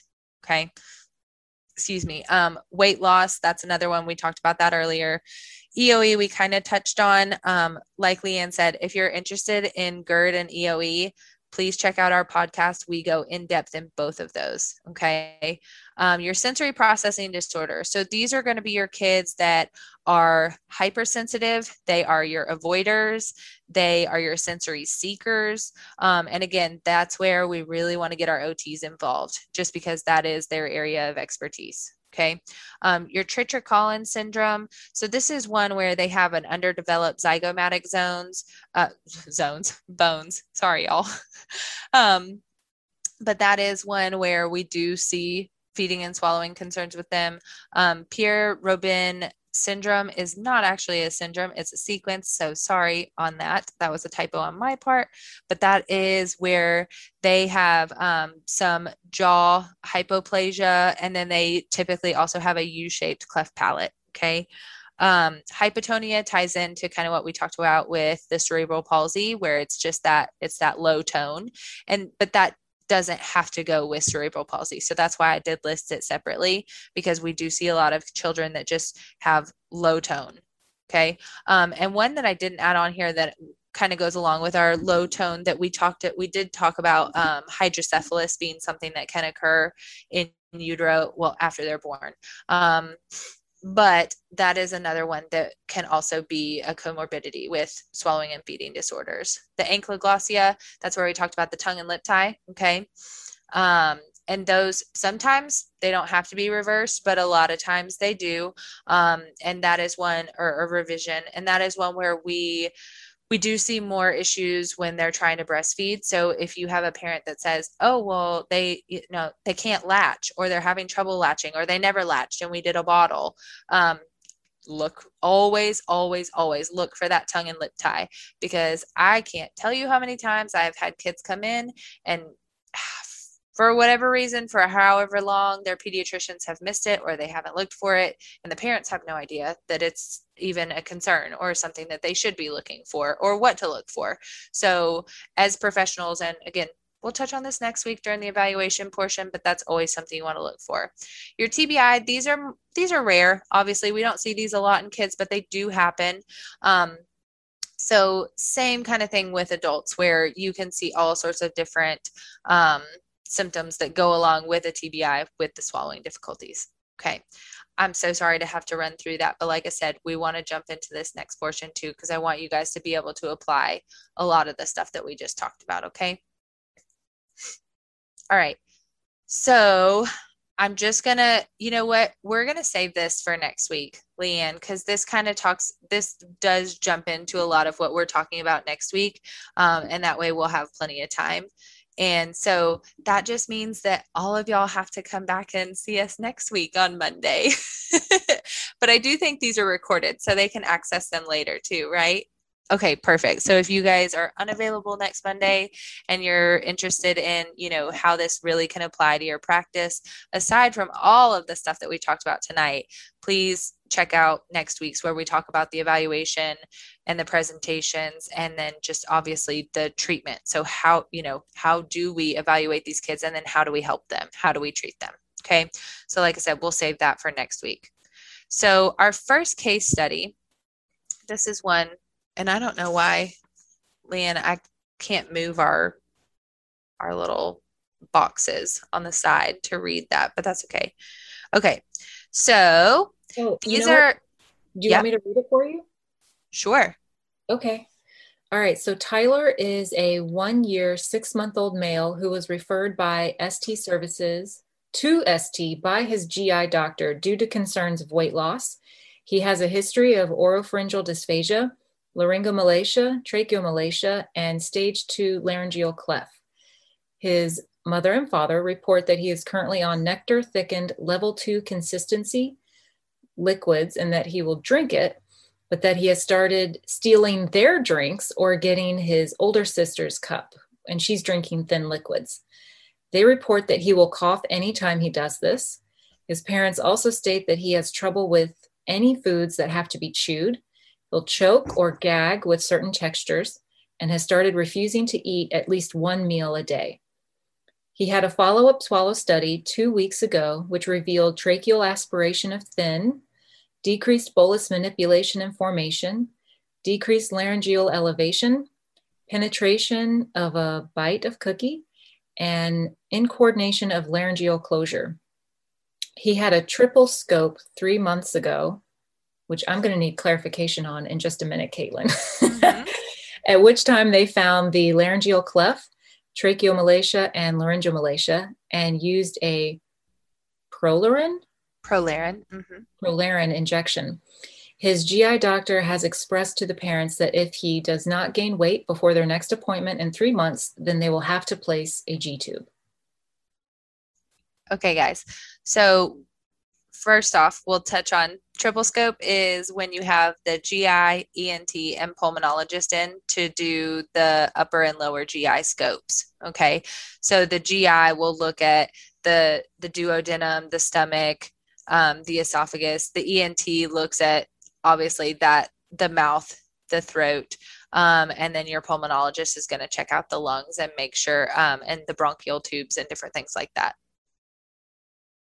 Okay, so these questions, we're going to use these case studies this week and next week, and we'll also add another one next week. But for this week, the first question is, what are the different, oh, and sorry, Leanne, we talked about, so for this portion, we kind of just want you guys to, how did we say, do we want to, they can't really raise their hand, but they can just unmute themselves and answer. Is that what we were saying? On webinar, they kind of can't unmute themselves. So okay. I still think just for tonight, you might have to use the chat feature or the Q&A, and I'll try to read your answers out. Okay. If you don't want me to say your name, you can always use the Q&A box anonymously. That's an option too, so that I can kind of offer up your answers to Kaitlin. Yeah. Okay. So our first question is, what are the different red flags in this study? So we talked about those different red flags and symptoms to look out for. So what are those different red flags? And I'm over here like, oh, I want to go. But again, guys, this is not a test. This is purely to tie in everything that we talked about. I want you guys to be able to look at this and pick out those different red flags that we talked about. And then while you're going through this, your next question is going to be, what are those different comorbidities and diagnoses that we see in this study? Mm-hmm. So step one, pick out those red flags that make your little SLP radar go up. Yep. Okay. So we've got a couple red flags so far: the refusing to eat the meal, choking and gagging, coughing with thin liquids, trouble chewing. Mm-hmm. I kind of love it that he's stealing his parents' drinks. Oh, that is almost all the time. My kiddos that are on thickened liquids, because other people in their house are not on thickened liquids. So, they'll get a hold. Oh, well, they got a hold of my Mountain Dew the other day. Okay. I love it. All right. So some more answers are weight loss. Yep. And I think some of the comorbidities is the history of oropharyngeal dysphagia, laryngomalacia, tracheomalacia. Or would you say those are red flags? No, those are comorbidities. Yep. Because that's a diagnosis. So that's kind of that differentiation right there. All right. So yeah, good. And another answer was the red flags are weight loss, cough, gag, refusal to eat, trouble with foods and certain textures. Mm-hmm. We kind of have a good side question. This will take us off on a tangent, but I'm going to throw it out there because I think it's something good to kind of be thinking on. Okay. What's being done to prevent dehydration for being on nectar thick liquids versus thin? So when they refuse that level of thickness, how do we address dehydration? That is a great question and something that we see so often, right? So this is one where we have to figure out what's going to work for this child. So if because 9 times out of 10, they may not drink, like, let's say, okay, they're not drinking their milk thickened, but they'll drink water thickened, or they won't drink water or milk, but they'll drink juice, something like that. That's where you're going to supplement with whatever they will drink. That's what we're kind of living on. But this is one too, where that's why it's a super sensitive situation. So, down here, we talked about how the GI doctor expressed that if we're not gaining weight in 3 months, we're looking at that G tube.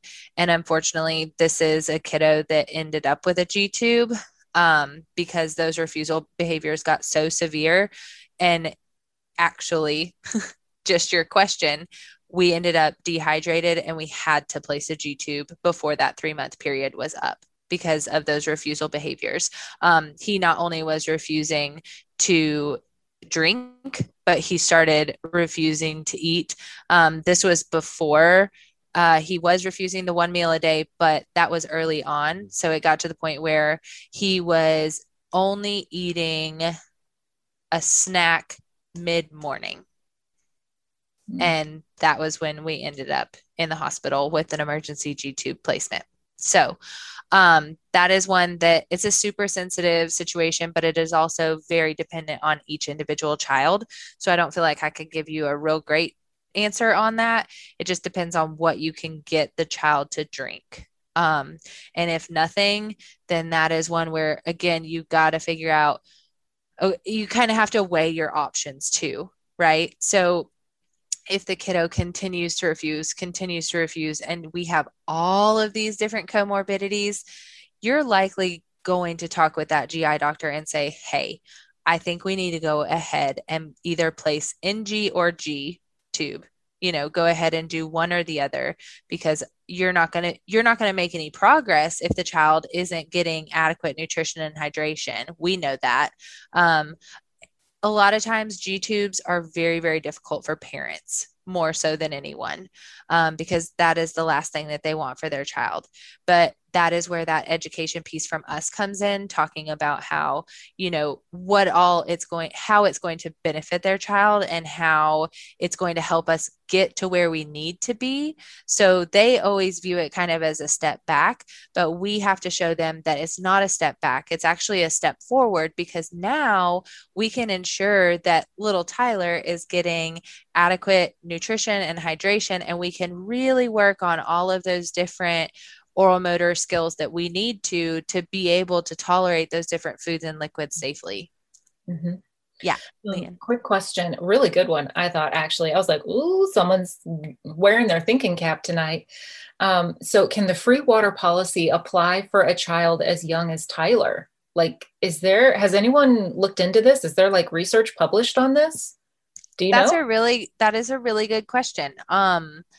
Now, I will be totally honest with you. I have a very close working relationship with my GI, pulmonology, and ENT doctors. We actually have an aerodigestive clinic at our hospital that is about 20 minutes from my practice, but we're right on the border of Tennessee and Georgia. So this hospital is in Tennessee, but they accept our Georgia Medicaid kiddos and all the CMOs, but they don't then provide therapy there. So they come to us for therapy. But anyway, I work very closely with those doctors, and they have all said that they are in agreement to do a free water protocol as long as there is no food involved, which goes along with the free water protocol. But I think some of it is just it scares them. But really, one of those things too, I will say, for me personally, I have done it with a few kids, but working in the area I work in, I don't feel incredibly confident with a lot of my families that they will carry it out appropriately.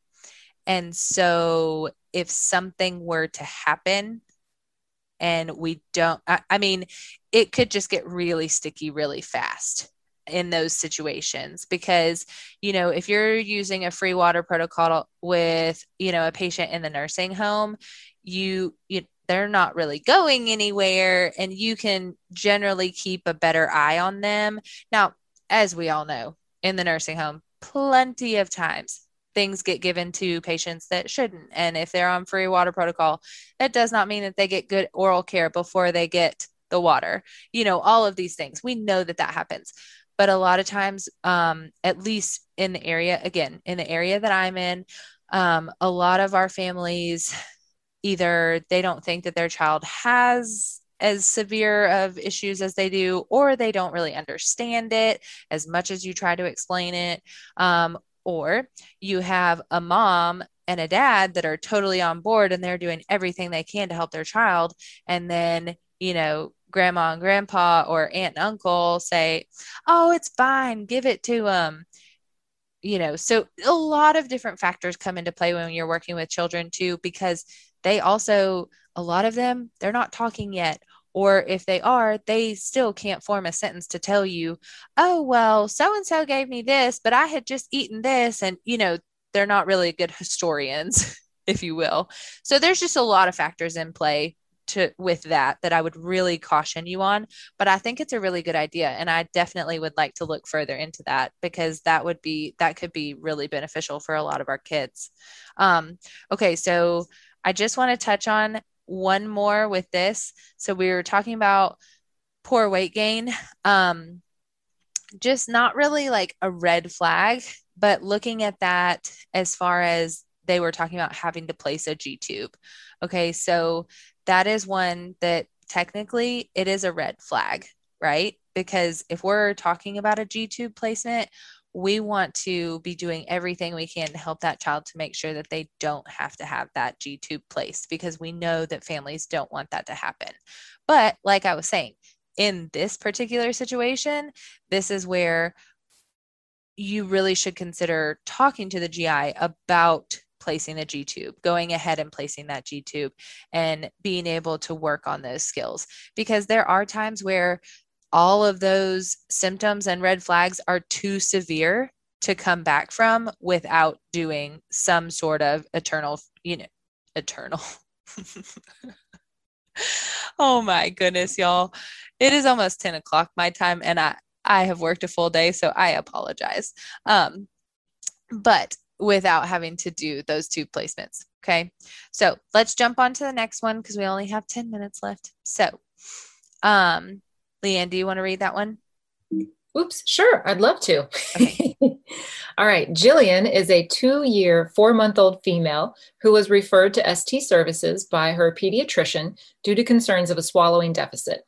Her mother reports she is constantly battling upper respiratory infections, coughs at least once every meal, and has big coughing fits or choking spells at least once a day. She is currently taking omeprazole. She does not have any known allergies. Her mother reports a normal pregnancy and delivery with no complications. Jillian has seen a GI doctor for her GERD, but has not seen them in 6 months. Jillian is starting to refuse foods such as crackers, PB&Js, which were a highly preferred food, meats, and fruit snacks. Okay, guys. So same questions as our first one. What are those red flags and symptoms to look out for? And then our second, what are some of those comorbidities, if any? Mm-hmm. Yep. And we've already got some hot keyboardists. I see it. So, they knew what questions were coming. Yep. Prepped them really well. So, so for some of those red flags, we've got refusal of PO, coughing and choking. Mm-hmm. And I'm going to throw one out there because I love practicing what I've just learned. And it's that she's now refusing some of her favorite foods. Like she's turning against like her faves. That's like, yep. Whoa. Okay. Yep. Do you like my little sound effects there? All right. We've got some more answers coming in. So red flags are upper respiratory infections, coughing each meal, choking and refusing foods. Mm-hmm. Another submission for respiratory infections and reflux being a red flag. Yep. And another one submitted upper respiratory, coughing and diminishing appetite. Yep. So those are, did we pretty much cover all the red flags? Would you add any to those, Kaitlin? Nope. All right. And so then for the comorbidities, Now, would you say GERD is a red flag or a comorbidity? I was actually just going to clarify on that too. So it could be both. So with her, she has a true diagnosis. So I would consider it a comorbidity. But in this case, it is also a red flag because of all of these things. So we haven't seen our GI in 6 months, right? We're currently taking omeprazole. We're a growing 2-year, 4-month-old, and we're starting to refuse these foods. So like we stressed so much in this presentation, we have to figure out the why, okay? So my first thought is, okay, she probably needs to change her dosage of omeprazole. Mm-hmm. Because if she's on the same dosage that she was on when she got diagnosed 6 months ago, well, she's grown and she's changed and her structures have changed and, you know, her weight has increased and her height has increased, which means that our medication dosage probably needs to increase too, because in children, it's different than adults. You know, they'll get put on 40 milligrams of omeprazole and they may be on that for a long, long time. Whereas with kids, you have to do a slow increase. And again, it's based on usually their weight and age. So that is something that you would be amazed how often I see that they just need a medication change. So that is one, again, like I said, we have to look at the why. So that was part of this one. Okay. That was part of her issue in the long run. But we did also end up having some true dysphagia, which is why we started to refuse those crackers, peanut butter and jellies, meats and fruit snacks, because they were so much harder for her to chew. And so she was having the quote unquote choking spells, as mom calls them, but she was truly having issues with the overall oral management. She had poor laryngeal elevation and she did end up with some aspiration. So obviously that's where those upper respiratory infections were coming from. So between the changes in her medication and then she saw us for 3 times a week. She was an intensive kiddo because we were starting to lose foods and we were really getting worried about weight loss. So, and then just overall upper respiratory infections. And we found out that she was aspirating. So, with all that being said, she was one of our intensive ones. And now she's down to once a week. So she's kind of monitoring now, but she's doing really well. And that is obviously not her real name. I just want to clarify. Okay, so we've got 5 minutes. So if y'all have questions, comments, concerns, anything. Yeah, I've got feedback for me too. I would love that. This is my first live CEU course ever. So I know the start was a little rough and I completely acknowledge that. And I think that will just get better with time as I present more and more and my confidence gets a little bit better. So thank y'all for bearing with me and still participating. There's one thing that I think, Kaitlin, you and I can tag team after the presentation and then get posted up on Speech Therapy PD's website, is a way to connect a lot of those specific disorders that you talked about with the body systems that you mentioned during the anatomy portion of the talk. So kind of like linking those together and maybe we can like put it, I say we again, very generously, like, put it together in a page and we can get those uploaded and also maybe in our show notes too, so people can access. Yeah, so that for sure. Just lots of thank you. Like it's all good. You did a great job tonight, Kaitlin. Thank you. Well, thanks guys.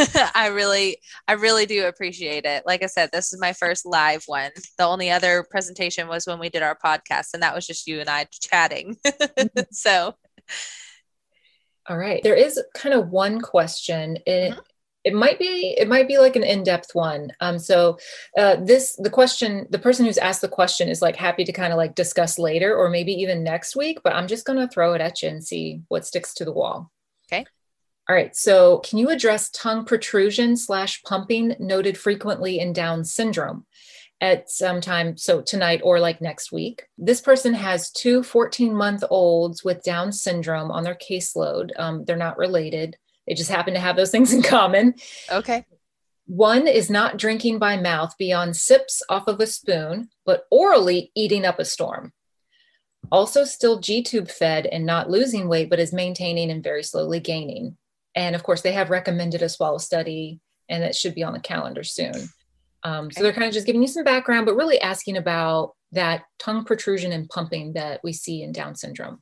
Yes. So that is one we will talk a lot about, the tongue protrusion and lingual thrusting. We talk a lot about that next week when we're talking about the different treatment options. So that could be a great one for you to look at. And also, I don't know, is my email available for them, Leanne? I don't think so, unless you put it in your bio. I don't think I did, but let me jump on the chat real quick. There are some references for you guys as well, but I am just going to give you my email, and I would be happy to talk more with you regarding that, because that is definitely one that I know we don't have enough time to jump into tonight. And like I said, yes, we'll talk about the lingual thrusting and the pumping, not only in our Down syndrome kids, but just overall. But since you've given me those different specifics, I would love to talk with you further, because it is something, again, I do have quite a bit of experience dealing with that. So I'm happy to give you some help. But like I said, tonight we're kind of running thin on time. So yeah. All right. Two quick things. Yeah. So Kaitlin's email is in the chat box of Zoom tonight. So go ahead and grab that, everybody. And yes, and please feel free to contact me, questions, anything. Happy to answer. And one person would like to know, what's the hospital near your private practice, if you're able to share that, if you feel comfortable. Mm-hmm. It's Erlanger Children's Hospital. So it's in Chattanooga, Tennessee. Mm-hmm. And then last question, maybe, potentially. At what age does the curve between the nasopharynx and the hypopharynx change from infants to adults? That is a really good question. Let me see if I wrote that down. Ooh, I like it. We got a stumper. I know. Like, I want to guess. I'm going to go with 2, because everything happens at 2. I was going to say, I'm going to go with between 18 and 24 months, but you know what? Let's see if I can find it super quick while we have a second. Wouldn't you know, I went straight to the page. Nice. I know. How does that never happens, right? Mm-hmm. Ooh, another one of our participants was going to guess 2 as well. So all this educated guessing. Well, and of course, all it says in also, if y'all are interested in a book, this book, I have it listed in, it is the last one on my references page. This is a great reference tool. Okay. It's Pediatric Swallowing and Feeding Assessment and Management. And they have a 3rd edition out now. And I got mine off Amazon, and I use this thing a lot, especially more so for my presenting and everything. But it's really good if you need like some specifics. And it just goes into a lot of different stuff, and it goes into all of your different systems, and it gives you case studies. So if you're interested in that kind of stuff, if you don't like research, don't buy it. But if you are working with feeding and swallowing kids and you need that extra research, just something, not light reading, I guess, but I take it chapter by chapter, but it's a great tool. But in the book, it doesn't talk about when that transition happens. It just talks about how so in the infant, the nasopharynx and hypopharynx blend into one structure, and thus there is no true oropharynx as is found in the older child. So it just goes to say an older child. It doesn't specify the age, but I bet that's one we could look up on lovely Google too. The Google, the holder of all the knowledge. Right? Sorry, I didn't know that one, guys. That's all right. You did fabulous. I learned so much. Thank you so much for putting together this presentation, for talking about all these red flags and then comorbidities. And I really liked the opportunity to kind of like practice that knowledge with your case studies. So that was really good. Have a great night, everyone. We really appreciate you joining us.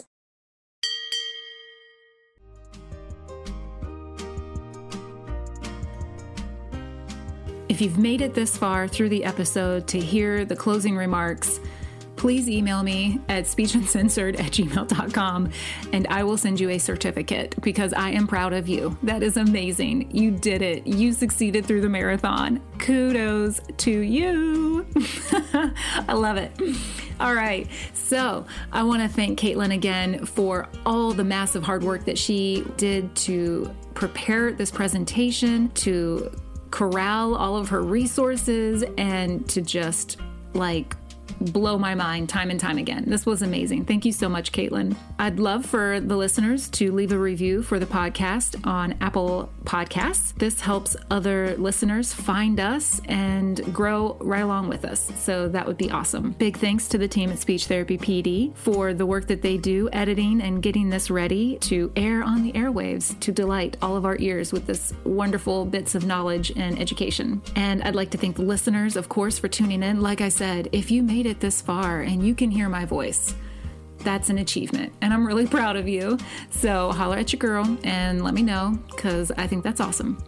And I'll see you next week for more good times on the Speech Uncensored podcast. In the meantime, keep nourishing and flourishing, y'all. Thanks for listening to another edition of the Speech Uncensored podcast. Show notes with links to resources mentioned in the episode are posted on speechuncensored.com. I'd love for you to subscribe to the podcast and leave a thoughtful review on Apple Podcasts. Shout out to the hardworking team at speechtherapypd.com for their sweet editing skills and for sponsoring ASHA CEU credit for this episode. And finally, I'd like to leave you with my wish for you to nourish your mind so that your practice can flourish.